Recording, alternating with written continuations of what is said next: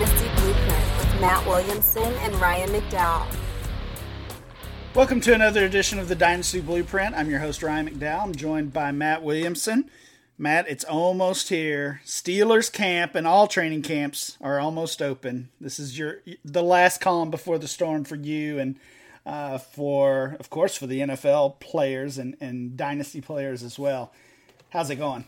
It's going great. I leave for vacation tomorrow, and I go to this family camp with my family, obviously.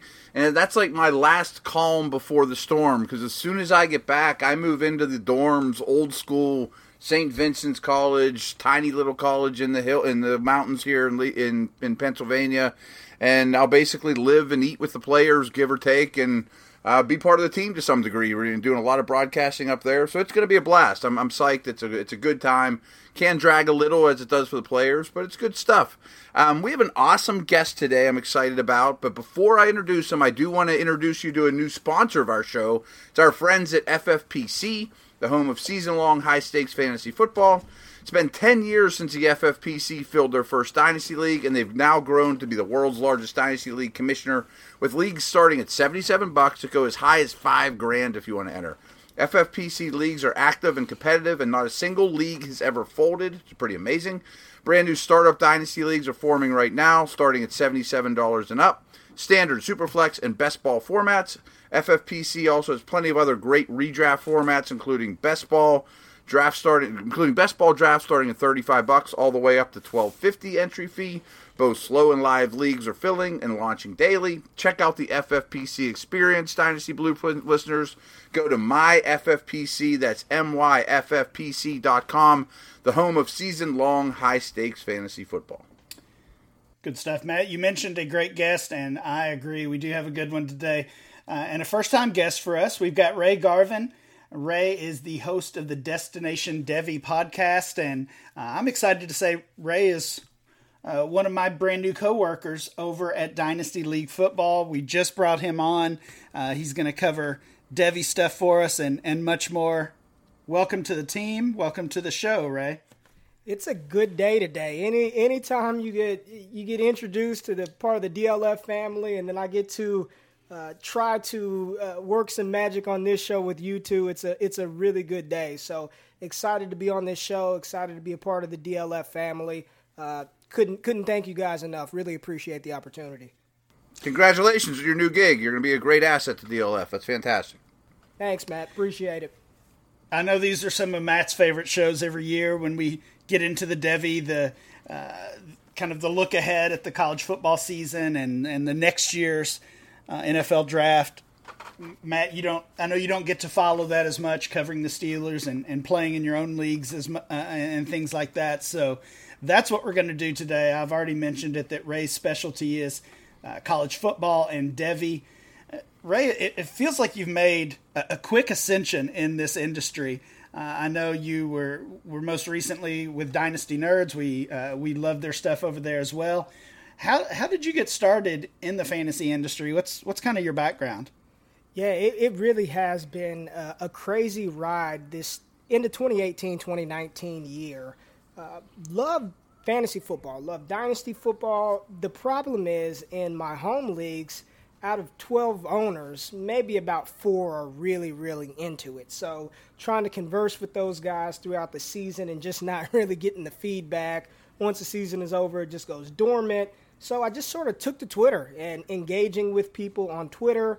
A lot of times, you don't get responses because I was just sort of new and just engaging with different people on that platform. And during the pre-draft process this year, Garrett Price over at Dynasty Nerds happened to see me doing some prospect breakdown stuff for some small school guys. I went to a small college myself, and he saw the work that I was doing on Twitter and offered me an opportunity to do some stuff with Dynasty Nerds, and that's really how it got started. I just, when you're passionate about something, whether you're doing it in an official capacity or just sort of freelance style, that's what I was doing and was noticed and was grateful for that opportunity with the Dynasty Nerds, and that's really how I got started in the fantasy football industry. That's great. You have done some great threads on Twitter, some great content for nerds, and I'm sure that will continue for us over at DLF. Let's get into the show today. One of the things that I've noticed recently that you've been talking about a lot is this new Dynasty League you started. It's a Devy League, of course, but I don't know, Ray, I don't know if you've followed my work, but I love coming up with kind of unique, crazy concepts for Dynasty Leagues, and that's what you've done here. Tell us about the twist that's really at the center of this new league you've come up with. Well, yeah. So, a part of the gift and the curse of doing prospect breakdowns and film thread analysis on Twitter is it's sort of like the chicken versus the egg dilemma. Which came first, or what's better? You've got the group of film grinders, I would say, and then you've got the analytical side where tape doesn't matter, the numbers are what matter. You don't need to watch the game. The data is here. This evidence is going to help us predict fantasy success or failure. Well, I believe in both to a certain degree, but I consider myself 51% film and 49% data. So what I wanted to do was get 6 hardcore guys who are just film, tape zealots to their core. That is how you evaluate prospects to figure out fantasy success or failure. And then I wanted to get 6 guys who it's about the numbers, it's the data, it's the analytical side, and get us in a group together to communicate, throughout the season and really draft. I wanted to see, are there any differences in draft strategy? How do the film grinders, value these players opposed to the analytical side? So that's really, it was just an idea. I did not think that it would take off the way it did, but it seems to be a little something there. I really enjoy the dialogue. There's a lot of trash talk in the group chat, and it was a really interesting concept that I think has some room to grow in the future. We'll see how it goes. Bray, I think that's an awesome idea, and I'm sitting here thinking we should organize one for an NFL redraft league. Just have the numbers dudes and have the nerds versus the jocks kind of thing. Right, exactly.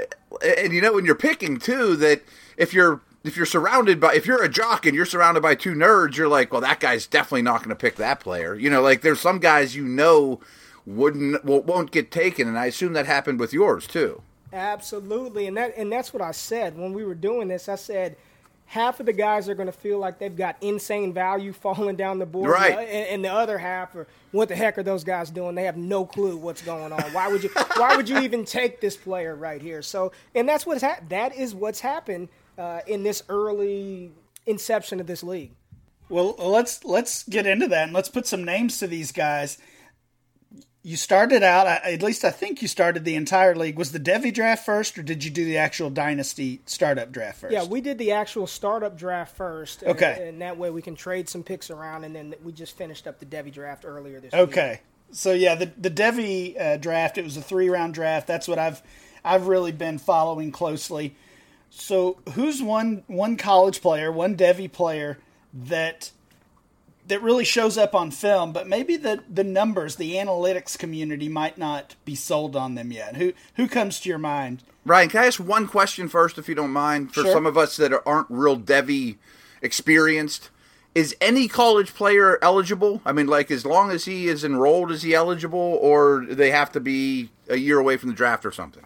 Well, the thing is, there are so many different renditions and formats for Devy. I mean, there are some where you can draft high school prospects. I don't play in any of those. I mean, I think that's a little too far out. But anybody who is in college, incoming freshman, freshman. It almost sounds indecent. Yes. You're not 18 yet. Sorry, I can't be analyzing you yet. Yeah, so anybody, you have your free reign. 2020 guys, 2021, 2022. Wow. I mean, you've got the full, and that's what's so beautiful about it. There are how many FBS teams in college football? So if you really know your stuff, you can dive deep and find some of these players. So it's whomever you want. If they're in college, you can draft them. Wow. One guy that, and I really want to dive deep. I can give you a lot of names of people that we know right now, but somebody that really pops on film in honor of the Scott Fish Bowl and the tight end premium format, I think it would be appropriate to name a collegiate tight end who I'm really, really high on film, but the numbers really don't back it, and it's Oklahoma tight end Grant Calcaterra. Young guy, super athletic tight end. He's had the privilege of playing with Baker Mayfield and Kyler Murray. So collegiate tight ends aren't really used how they are in the NFL. It's really hard to predict. George Kittle at Iowa, I mean, he did absolutely nothing at Iowa, and tight end 1, tight end 2 in dynasty formats. But Grant Calcaterra, 6'4", I think he's about 230 pounds, very, very athletic guy. He's not somebody that you're going to stick in line to block. He really can't block very well, but in space as that flex tight end, I think for tight end premium formats, I think he is a budding star. And the numbers don't back it. I mean, 300 and something yards last year. I think he had 100 yards his freshman year receiving, but on tape, I think that this season, Grant Calcaterra is going to be a name that starts to pick up steam, just like Hawkinson did this past year. Ray, we've talked about it on this show in the past. I'm sure you've talked about it and thought about it a lot. It seems like when you're playing Devy, when you're scouting these college guys, tight end might be the toughest spot to scout from a fantasy perspective, trying to project which of these college tight ends are actually going to turn into NFL stars. You mentioned Kittle, you mentioned Hawkinson, and I mean, this time last year, most of us didn't know who T.J. Hawkinson was. I know I didn't, and the same with Kittle as he was coming up through his college career. So I guess it feels like most times the numbers are not going to support those tight ends because they're just not key parts of their respective offenses. Absolutely, and I think that is part of the reason why you do have to watch some level of film. I'm not saying you have to be a film grinder, but even me, I didn't watch much Kittle, during that draft process, but maybe had we paid a little more attention, you would have been able to capitalize on that potential, his upside, his athleticism. He didn't just get athletic with the San Francisco 49ers. He was athletic at Iowa, but limited production. The numbers weren't there. We weren't paying attention to the George Kittles of the world. So you're absolutely right. It's really hard to scout and find that tight end, but we all love to say we did, right? We all love to be the ones who jump on the tight end early and I got my guy. And for some reason, it seems like, recently that is the position that people really want to hit on, is that tight end spot. That's interesting to me because I have a pretty extensive recruiting background. I was a recruiting assistant at Pitt for 3 years and at Akron. And those tight ends, I mean, oftentimes when you're recruiting those kids, we just called them body type guys. I mean, if you're 6'4" and up, athletic, lean, a lot of them have basketball backgrounds, we're just going to bring them on campus, feed them steaks and lobsters, keep them in the weight room. They may turn into a left tackle with good feet. They may turn into an athletic tight end. Maybe they're an edge rusher. So I would bet those body types in particular are really hard, especially early in their college careers. Yeah, absolutely. I think Kittle was they said a scrawny guy when he got to Iowa, and then all of a sudden he just filled out, and now he's that dominant force for the Niners. So absolutely, Matt. Before we get into the quarterbacks, I'd like to tell people about Harry's, if that's all right with you, Ryan. You guys need to join the 10 million who have tried Harry's, and you can claim your special offer by going to harrys.com/dynasty. I'm sure many of you have already. I've told you about them many times. I am one of those 10 million that have switched over to Harry's. My skin is very sensitive. When I used a straight razor, I'd break out, and so I was an electric guy for a long time until I came across Harry's. It's great stuff. I mean, Harry's makes quality, durable blades at a very fair price. They're only $2 per blade. To keep prices low, they just cut out the middleman. They own a world-class blade factory in Germany. They've been making some of the best razor blades in the world for 99 years.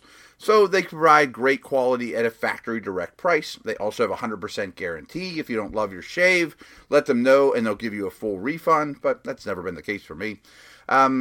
This summer you need to refresh your wallet and face with a Harry's trial set. It comes with a weighted, wonderful handle for an easy grip, 5-blade razor with a lubricating strip and trimmer blade for a close shave, rich lathering shave gel that'll leave you smelling great, my wife loves it, and a travel blade cover to help keep your razor dry and easy on the go, like when I take it on vacation tomorrow. Listeners of our show can redeem their trial set at harrys.com/dynasty. Make sure you go to harrys.com/dynasty to redeem your offer and let them know that we sent you to help support the show. Ray, we mentioned that 3-round Devy draft that you guys did in your league to kick it off. It's a super flex league, and Trevor Lawrence goes 1.01. coming off his true freshman year. We know he's got 2 years left in college before before most dynasty players can use those draft picks and get him on their team. That's tough for me. That it's going to be such a long wait. It's going to feel like a long wait, at least. How do you factor in that wait time or those eligibility issues when you're valuing Devy players, and I guess specifically Lawrence versus Tua? That is the crux of Devy right there. It's waiting for that production, because in Lawrence's case, he's eligible in 2021. By all accounts, we think he's coming out. I mean, I don't see why he would come back for his senior year, but we said that last year about we say that every year about different prospects. So what happens if he says, I love Clemson, I want to stay for my senior year? Not only do you have to wait a year for that potential 2021 production, who's to say he's going to come into the NFL and produce right away? So I was thinking about this last night. You're really looking at, potentially 2 to 3 years for actual elite fantasy production if he develops into what we believe he will be. I think when you're looking at Devy, I take it in consideration big time. The way that I utilize it is I'm just trying to get my next year's crop of rookies a season before. That's how I play. Very rarely do I want to select prospects 2 years, 3 years out in advance. Now, in this draft, I did. If they have a special talent, at least I believe they're that special, I'm willing to take a risk on a guy. I will not build my entire Devy roster around, 2 and 3 year out, potential prospects. Just too many things can happen. Too many things can happen from the physical standpoint, mentally. What if they don't want to do it anymore or they're removed from the team? I just think that you have to be very, very careful when you're investing that draft capital in these Devy prospects, because so much can change in 2-3 years from now. It's tough. Ray, you kind of touched on it, and predicting the future in this business is not usually a good idea. But when you look at a superstar quarterback prospect like Lawrence, maybe even Tua, not only are they going to be at a disadvantage of, hey, rookie quarterbacks don't produce that much in the NFL anyway, but chances are they're going to be on the worst team in the league. Tua is going to be a Dolphin or something like that. And I would think that could even stunt them more, just fantasy-wise. Spot on. I mean, absolutely. If they are that generational type talent, they're going early. And if a team is picking early, very rarely is a good team picking early. So you have to take all of that into consideration. Now, in Lawrence's case versus Tua, if I had the 101 and a Superflex Devy startup, it would be hard for me not to pass on Trevor. It'd be hard for me to pass on Trevor Lawrence. I truly believe that his skill set is, however you want to comp it, Peyton Manning, whatever the superlatives you want to use. I believe special. That, he is that special to do that. The player that I took at 107, I feel that he is that special to do that, but then I also counterbalance that with guys that I know will probably be coming out in 2020. But you're absolutely right, Matt. I mean, you've got to take that into consideration. What's Tua going to do with that Dolphins roster next year if he is, in fact, their selection? Well, let's stick on the Tua conversation, because he, at least according to every set of Devy rankings that I've seen, the way that he's being valued in Devy leagues that I play in, he's the guy to have at quarterback. But then if you look at these 2020 NFL mock drafts, it's kind of a mixed bag between he and Justin Herbert as the top quarterback off the board. In your draft, Tua went 1.04. Justin Herbert fell a full round to 2.04. What do you? I guess what do you point to as the reason for that big gap in the fantasy leagues, in the Devy leagues, despite really no gap when it comes to the way they're being viewed by the NFL? Well, I think and I really, when you sent this question over, what stuck out to me is I believe it's a lot of recency bias. We see Alabama, whether we want to or not, every single Saturday. I mean, we're seeing them every Saturday during the fall. They're normally the team that's playing deep into the college football playoffs. We get to see it to a heck of a lot more than we're watching. Or those Pac-12 games, if you're on the East Coast, you're in bed by the time you're deep in sleep by the time the third quarter rolls around. So you don't even get to see what Justin Herbert is doing. So it's a lot of that is what we see on a daily basis during the fall. We just see Alabama more than we see Oregon. And I'd venture to say that a lot of people who aren't valuing Herbert very highly now, they probably never even watched a game of him. You know, you're using that information that you've seen on Twitter. You watched a couple of highlights. You looked at his completion percentage, taking a dip from his sophomore season to his junior year, and you're making that assumption based off of that. Now, Tua is a fantastic quarterback prospect, but I think that Herbert has the skill set and the tools, hence the reason some of the NFL guys are ranking him. You know, you got a couple that rank him higher than Tua Tagovailoa right now. So I think a lot of it is that recency bias that we have, the fact that we get to see Alabama so much on the biggest stage in college football. Yeah, that's a good point. I think that probably happens a lot with those West Coast guys or Pac-12 guys. It seems like, come March, April, when we really start digging into things, it's almost like we discover these guys that have really been good, throughout their career. Right. Let's talk a little bit about Georgia. They've got Jake Fromm, of course. Last year they had Justin Fields as well. Now he's off to Ohio State after transferring. Both of those guys, according to most, are considered top 5 Devy assets at the position. Which one do you think is the better Devy investment? Well, and even before Justin Fields, they had Jacob Eason, who was I think he was a top 5 overall recruit in the country, and Jake Fromm is like the Terminator. He just outlasts everybody, and whomever comes in, if you're a high school quarterback listening to this show, just don't go to Georgia as long as Jake Fromm is there. You will be transferring at some point in time as long as Fromm's there. But between the two, I'll just say that Justin Fields, I think his potential is through the roof. And I don't have the exact numbers in front of me, but I believe 24/7 Sports had him rated like the number 8 recruit in high school football history. I mean, that much potential with, of any position, offense, defense, like that high. And he's at Ohio State now, right? Yes, he transferred to Ohio State. It's really how you want to build your roster. I think the upside, the rushing ability that Justin Fields has, it's all dependent on your league format and do you want to take that risk. He did show flashes last year. I mean, they played both guys last year, Georgia was pulling Fromm off the field to get Justin Fields on the field. Fromm seems safe to me. He seems like a safe quarterback. He's got a really good completion percentage. He's not going to make a lot of mistakes. I don't think that he's ever going to just win you games outright. I see him as a safe floor quarterback who's going to give you production at the next level. Justin Fields he's got elite potential. I mean, Deshaun Watson, Cam Newton, he's got that type of potential, but we haven't seen it yet. And again, back to the dilemma that we talked about earlier, he's not eligible until 2021. So we've got to wait a little bit longer for that. So I think it's going to come down to how you value rushing quarterbacks opposed to that traditional pocket passer, and do you want to play it safe or do you want to swing for the fences when you're looking at those two? Fromm just seems like a very low upside guy that I've seen from him.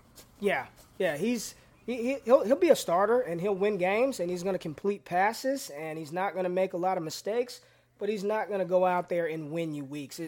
I just don't see that from Jake Fromm. Well, fantasy players have been chasing those running quarterbacks for years, right? I mean, even if Michael Vick changed the game, Randall Cunningham changed the game, and we've had Cam Newton and these other guys in more recent years. But even over the past few months, we've seen how really the dynasty community has gone crazy for Kyler Murray. And I think the same thing could happen in a couple of years when Justin Fields is coming out in that 2021 class. Agreed, 100%. Ray, any other quarterbacks that we should have on that watch list for the 2020 draft? Throw us a couple more names out. Yeah, I've got 2 more names that I think people that will start to pick up steam this year. One is Stanford quarterback KJ Costello. He can throw the ball. I mean, a lot of people, again, Pac-12, you're not watching those Stanford games at midnight, but 65% completion percentage last year, over 3,500 yards, 29 TDs. I've heard multiple people say that from an arm talent standpoint, arm talent alone, I mean, he's right up there with Andrew Luck as far as how he can deliver that football. Now, he's not Andrew Luck by any stretch, but just arm talent-wise, I think KJ Costello is going to start gaining some steam. And Jordan Love, remember the name Jordan Love out of Utah State. Now, we talk about Pac-12 and watching them. Nobody's watching Utah State. I'm sorry if you guys have Utah State listeners out there, but unless you're out there, you're not watching a Utah State game. But Jordan Love, I mean, this kid last year, 3,500 passing yards, 32 TDs, 6 interceptions, 64% completion percentage, and I can't name a wide receiver that they had. But for him to put up those type of numbers, and he's got that prototype size, 6'4", 230 pounds, but he's not a statue. He can move around, beautiful delivery. I think both of those guys are players who can work themselves into that late one, early day two conversation from that quarterback position. I think we will hear a lot about those two this fall. Ray, I think for a long time, it seems like people have thought of that class of 2020 as a running back class. We had so many of these running backs really break out as true freshmen. The names have been kind of at the front of our minds for a couple years now, maybe even longer, if they were top recruits. But it seemed like last year, especially the second half of the season, things kind of shifted, and these wide receivers really started coming up in rankings. Is 2020 a running back draft or a wide receiver draft? No, you're getting me excited now because I think this is a loaded question. If I had to pick between the two, I would say it is a wide receiver class, but gosh, I like that. But the running backs are talented too. But as far as if you could punt on a running back or a wide receiver in the first round next year in 2020 and still grab a stud in the second round, I don't think you can do that with the running back spot. If you don't get one of the top guys in this 2020 class, I think you're digging deep in that second and third round for running back prospects, but wide receiver is so deep in this 2020 class.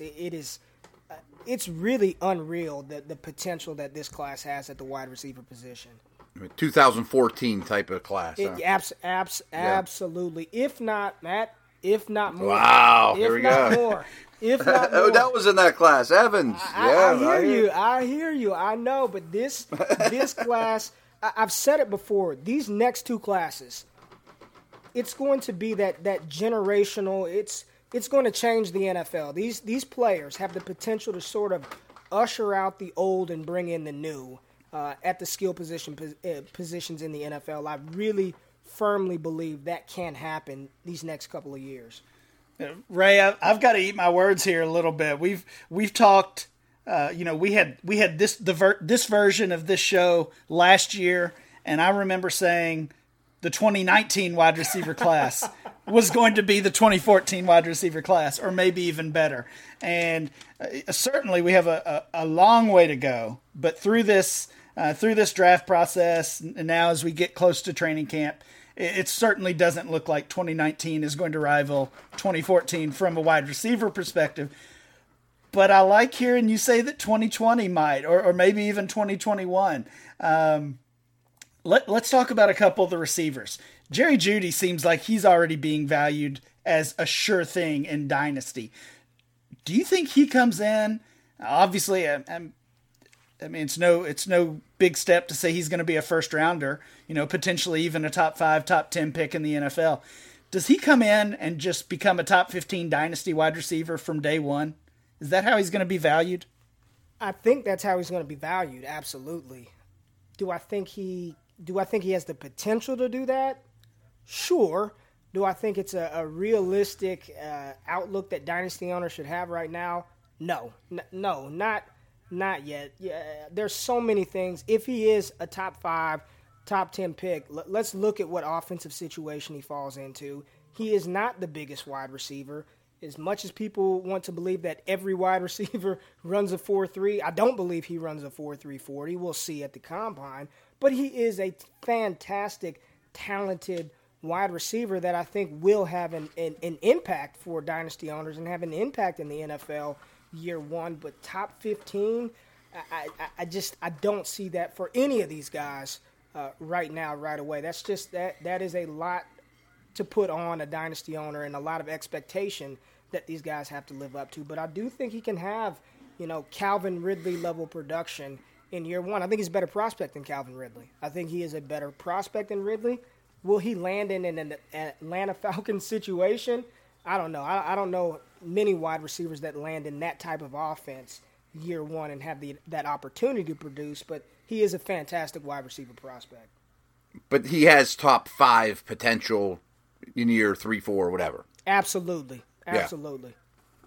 Ray, the crazy thing about the receiver class is, while Judy's probably the most well-known, he's not even the surefire wide receiver one in the class. You could make a case for 2 or 3 other guys, maybe even more than that. Jalen Reagor, Tyler Johnson, CeeDee Lamb, even Judy even has a couple teammates there at Alabama who are looking good as well. Tell us just kind of from that 2020 receiver class, who are some that are standing out to you so far? Well, you got me excited again because you said Tyler Johnson and Jalen Reagor. Those are 2 guys that I'm really high on, and they play in situations that a lot of people don't pay attention to TCU football or Minnesota football. But both of those guys, if there were 2 or 3 prospects that I think could challenge Judy for that wide receiver 1 spot, it's those 2 followed by CeeDee Lamb. I think they're all – and what's so interesting about this class and why dynasty owners should be excited is each one of these receivers are so unique and different in there. None of them are the same, They all do things differently, and it's just going to – I really think the X factor is going to be where they land, the situations that they land. But Jalen Reagor he's so dynamic. I mean, the things that he can do with the football in his hand at TCU – out of the backfield, outside as a wide receiver, in the slot. I do not like to comp college kids to professional athletes especially this early on. Let the fall kick off before we do that. But when I watch Jalen Reagor, and I stand by this, I see a more explosive Percy Harvin. And a lot of people, when they hear that, they think, Percy, but think about what Percy was when he had Brett Favre. I mean, he was a dynamic playmaker before offenses got really innovated like they are now. But he's faster than Percy Harvin. They're identical in size. I really think his game is Percy Harvin-esque. And with Tyler Johnson out of Minnesota at 6'2", 200 pounds, he is the best route runner in this 2020 class. I mean, he's savvy. He's not the most athletic. He's not the most explosive. But when you watch his game, he just knows how to get open. He's just smooth, savvy wide receiver. And there's something to be said about a senior wide receiver coming out. Not a junior, not a redshirt sophomore, someone who's been there for 4 years and has seen every coverage, who's played in almost every situation in the Big Ten. I really like Tyler Johnson. Good stuff there, and good stuff from our friends over at Reality Sports Online, the powerful fantasy sports platform where owners get to build and manage their fantasy team just like an NFL general manager. But the question is, have you tried it yet? It's time to go see what all the buzz in the dynasty community is all about.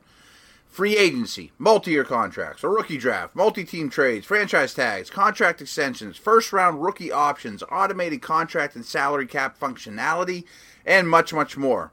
You think that sounds complicated, but it really isn't.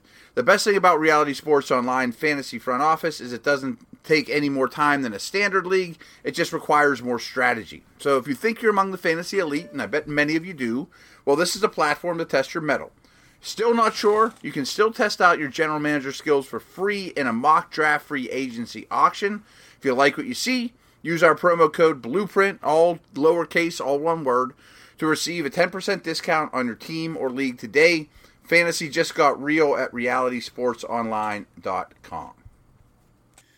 Ray, let's go back to the running backs because it's those running backs who really dominated the early part of your Devy draft that we've been talking about today. DeAndre Swift, Travis Etienne, Jonathan Taylor were all top 5 picks in that format. Which one of those 3 guys is your favorite and why? DeAndre Swift. Hands down, DeAndre Swift. I think what he can do, he's a 3-down back. He's not the biggest guy. He's not the fastest straight line. Travis Etienne is much faster, I believe, in a straight line. But the way that we play Dynasty and where those valuable points are accrued in the passing game, He doesn't. You can line him up outside. He can run between the tackles. He is as shifty as LaShawn McCoy when Shady was Shady McCoy, you know. This guy can stop on a dime. His lateral agility. He's got power. He can catch the ball out of the backfield. I think, and he's doing it in the AAA of NFL breeding grounds in the SEC. He's done this. And what I really like about Swift, a lot of people point to the fact that he's not the workhorse. He didn't have 300 carries like Jonathan Taylor. I don't mind that whatsoever. Preserve that body a little. He's shown me everything that I need to see on tape already to really believe that at the next level, he's going to have an immediate impact in the NFL. Is he going to be Saquon Barkley? No, I don't think he's that level of a runner, but he is by far my top-rated running back in the 2020 class, and I just don't see that. I don't foresee that changing anytime soon. Ray, is it safe to say, too, that not only is he a much more accomplished receiver, but a much better receiver than Etienne and Taylor at this point, too? Well, a couple of weeks ago, Etienne said he was a little scared to catch the ball, which was I heard that. That's crazy, yeah. But you can see it. He didn't need to say that to show what is already evidence, whether it's data or on film. He's just not comfortable in the receiving game, and he said that. Taylor, one of the things that I say, Matt, is just because a prospect didn't do something in college doesn't mean they're incapable of doing it at the next level. Melvin Gordon didn't catch a lot of balls at Wisconsin, but he's shown to be a very capable pass catcher at the next level. So I'm not saying these guys can't do it, but, you know, cliche, it's hard to teach an old dog new tricks. I just feel a lot more comfortable with somebody that I've seen do it at the highest level opposed to, well, maybe if he, you know, gets with the right running back coach and maybe he'll be able to develop into a pass catcher at the next level. He's more accomplished. He's proven he can do it, and he can run the ball between the tackles outside. He's a three-down back. Right, there's some other running backs that are looking like strong 2020 prospects as well outside of those three, J.K. Dobbins, Cam Akers, Eno Benjamin, and a few others in that range. Of those guys who went maybe in the first or second round of your Devy draft, which one worries you a little bit? Which one could you see becoming an NFL bust? I've got two guys. One is A.J. Dillon, the running back out of Boston College. I understand that he was ultra productive so far to his career in BC, but it's just he too. Is he the humongous guy? He's a big guy. He's a large mammal. 250 pounds. He's just a freight train, right? If I just don't see him. I wouldn't touch A.J. Dillon. I wouldn't draft him in the second round. I wouldn't invest a third-round Devy pick in him. If I miss on A.J. Dillon, so be it. His skill set does not fit what we want to see as dynasty owners, as fantasy football players. I can see him being a two-down back at best, goal line guy at best, and the worst thing to try to predict in fantasy football are touchdowns, and I think he's going to be touchdown dependent. Cam Akers is another guy, and I know a lot of people don't like to hear that. You know, he was a high five-star recruit coming out of high school, ultra talented. I think his spark score was through the roof. And granted, Florida State was a mess last year. I don't know what happened to Florida State. The offensive line was in shambles, quarterback, new head coach. But I'm just concerned about Cam Akers and the dip in production that he had. And he just looked hesitant on film. If you just look at the numbers, he went from 1,030 yards rushing to 700 yards rushing. His yards per carry went down a full yard. And he just looked tentative running the ball. I'm very, the talent is there. The talent, the upside, the potential. I'm just concerned that Akers, people are going to invest, top 10, top 8 draft capital in him next year, and it's just not going to click. I'm very, very concerned about those two guys. Dobbins is another one, though, whose stock has dropped, though, right? Absolutely. J.K. is right there as well. I think he's a good back. I think he's a solid running back. I see nothing special. A lot of people want to look at that Ohio State uniform and think he's Ezekiel Elliott. He's not Zeke. He's not Zeke. He doesn't have the speed. He doesn't have the size. He doesn't have the power. Shared the backfield with Mike Weber last year, and I think I'm concerned about J.K. Dobbins as well. I have my concerns about him. So going back to that running back versus wide receiver conversation, we're kind of seeing why. These are all, again, names we know, but Dobbins' stock has dropped a little bit. Akers really hasn't lived up to his, his recruiting status and his 5 stars. And then even guys like, Stephen Carr was fantastic as a freshman for USC and had a horrendous sophomore season. He's not even really on the radar anymore. And there's a couple other guys in that range, while the wide receivers have just keep clicking along, and there's so many. There's a dozen wide receivers, right? Yeah. I mean, we're making the case for the question right now. I mean, I can just go down the line of why we can just talk about wide receivers all day because it's deep. It's deep. Can we talk about one more that we didn't really bring up that I've read about that almost sounds like he's too good to be true? He seems like a good version of Cordarrelle Patterson in this Shenault kid from Colorado. He seems like a total freak. Laviska Shenault. I'll say this, Matt. He will be the player that I watched more than any other prospect this fall because the talent is there. And when you look at some of these guys who do NFL mock drafts, I mean, you see Shenault top 10 potential, Shenault top 15 in the NFL draft. Mm-hmm. The talent is there. Coming out of high school, he was not a highly rated kid. 3-star prospect, 6'2", 220-pound tank. He's dynamic when he gets the ball in his hands. The issue that I have, 2 main things with Shenault. One is his injury history. I mean, he battled injuries, torn labrum. He had a foot issue. He still wasn't cleared for spring practices this spring that he's dealing with. So coming into the NFL, he's already banged up and, big wide receivers and feet. And then 2, it was his usage at Colorado. Now, they didn't have a lot of other help on that Buffalo's team, but it was how they used Shenault. He's a wide receiver, but if you turn on the highlights, he was playing quarterback. He was lined up in the backfield. His average depth of target, a lot of passes were screen routes, flare routes out of the backfield. He's got a limited route tree this early.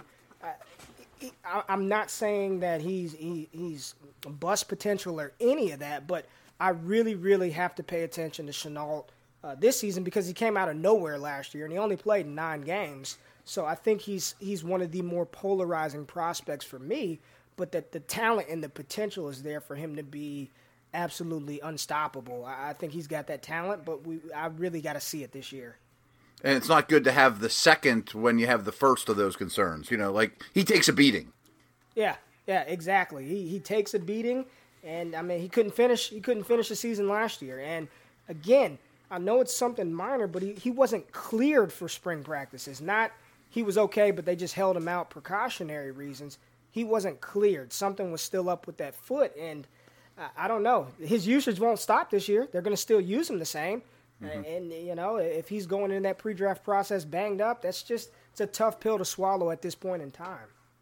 I think I saw him. He already basically announced that he was coming out after this year. Is that right? Yeah, he already said, I'm done. I'm gone after this year. So, I don't know. I'll be paying attention to him this fall for sure. Ray, we've covered a lot of guys today at these 3 positions, but just take a minute here as we wrap up the show to talk about 1 or 2 others of your favorites, and these can be first-round guys or deeper players that you want our listeners to know about. All right, 2 guys I really want to touch on that I am very excited about because I think as dynasty owners we can get them in the second round. Well, right now we can get them in the second round. We'll see what happens this fall. But let's look at the wide receiver position, and we talk about Jerry Jeudy and Tua Tagovailoa, but there's a guy out there named Henry Ruggs III. This past draft season, we were trying to find the next Tyreek Hill level of talent. Mecole Hardman, Andy Isabella. Henry Ruggs III has legitimate Tyreek Hill speed. I posted something on Twitter a month ago. The fastest play recorded in the NFL over the past 3 years was a kick return from Tyreek Hill versus the Texans in 2016. I think his miles per hour, we'll just say it was 23.5, and that was the fastest play in the NFL, Tyreek Hill, 106-yard kick return.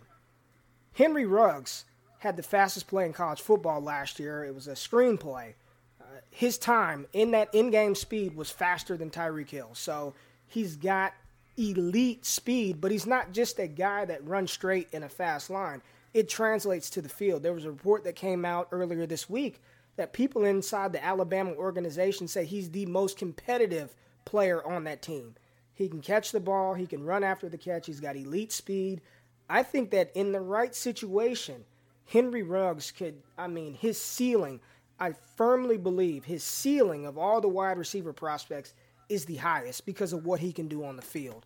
His ceiling, will he reach that? Don't know. He's a raw wide receiver from a technical standpoint, but just when the ball is – his first 5 touches at Alabama, his first 5 touches went for touchdowns. The first 5 touches, just not plays or, series. His first 5 touches went for TDs. So Henry Ruggs, and he's not going to get the attention and the accolade. Alabama's got 4 wide receivers that I'm telling you right now, they'll be drafted in the NFL, 4 of them, and then a litany of running backs. He's a fantastic wide receiver prospect, and my favorite guy for dynasty purposes is Oklahoma State running back Chuba Hubbard. I am a Chuba Hubbard fan. A lot of people were excited about Justice Hill, his NFL draft potential this year, landing with the Ravens. I think he was a 4th-round pick. The season before this past one, Justice Hill had like 1,400 rushing yards. He looked like he was about to just obliterate everybody in the Big 12 in 2018.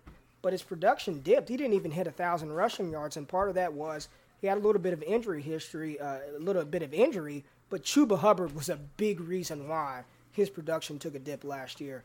Hubbard, 6'1", 207 pounds, legitimate track speed, 10,500 meter dash in high school. His production as a redshirt freshman this past season, over 700 rushing yards. I think he had over 200 receiving yards. He's shown that he can do it in both areas of the field, between the tackles and in the receiving game. And he is my dark horse Big 12 Player of the Year candidate. I think he's got legitimate 3-down ability. He's a redshirt sophomore, so he's eligible for 2020. Will he come out? We'll see. I hope he does. He's a running back. He needs to come out. But there's a chance that he stays in for another season. But Chuba Hubbard is somebody that early this spring, he was going, like in Devy mock drafts, he was going in the 5th, 6th, 7th round. He's climbed his way up 2nd round, and that's people in the industry. They're taking notice that this guy probably has something there that we need to pay attention to. So I think Henry Ruggs, Chuba Hubbard, those are some lesser-known guys that I think will explode on the scene. And I know you're out there on the East Coast, Matt. I like Justin Shorter at Penn State as well. I like him and Ricky Slade. I think you guys have there's a lot of talent out in that area as well. So Chuba Hubbard, Henry Ruggs, and we'll throw Justin Shorter in there as well. Good stuff. Yeah, awesome information, Ray. Really appreciate you joining us today. Tell our listeners where they can find you on Twitter and find your work. Yeah, you can find me on Twitter at RayGQ. That's QUE. And my work will be at DLF here shortly, but doing some stuff just on Twitter. I love to engage with people. I don't do the arguing thing. We all have opinions. Half of mine are probably wrong. Half of them may be right.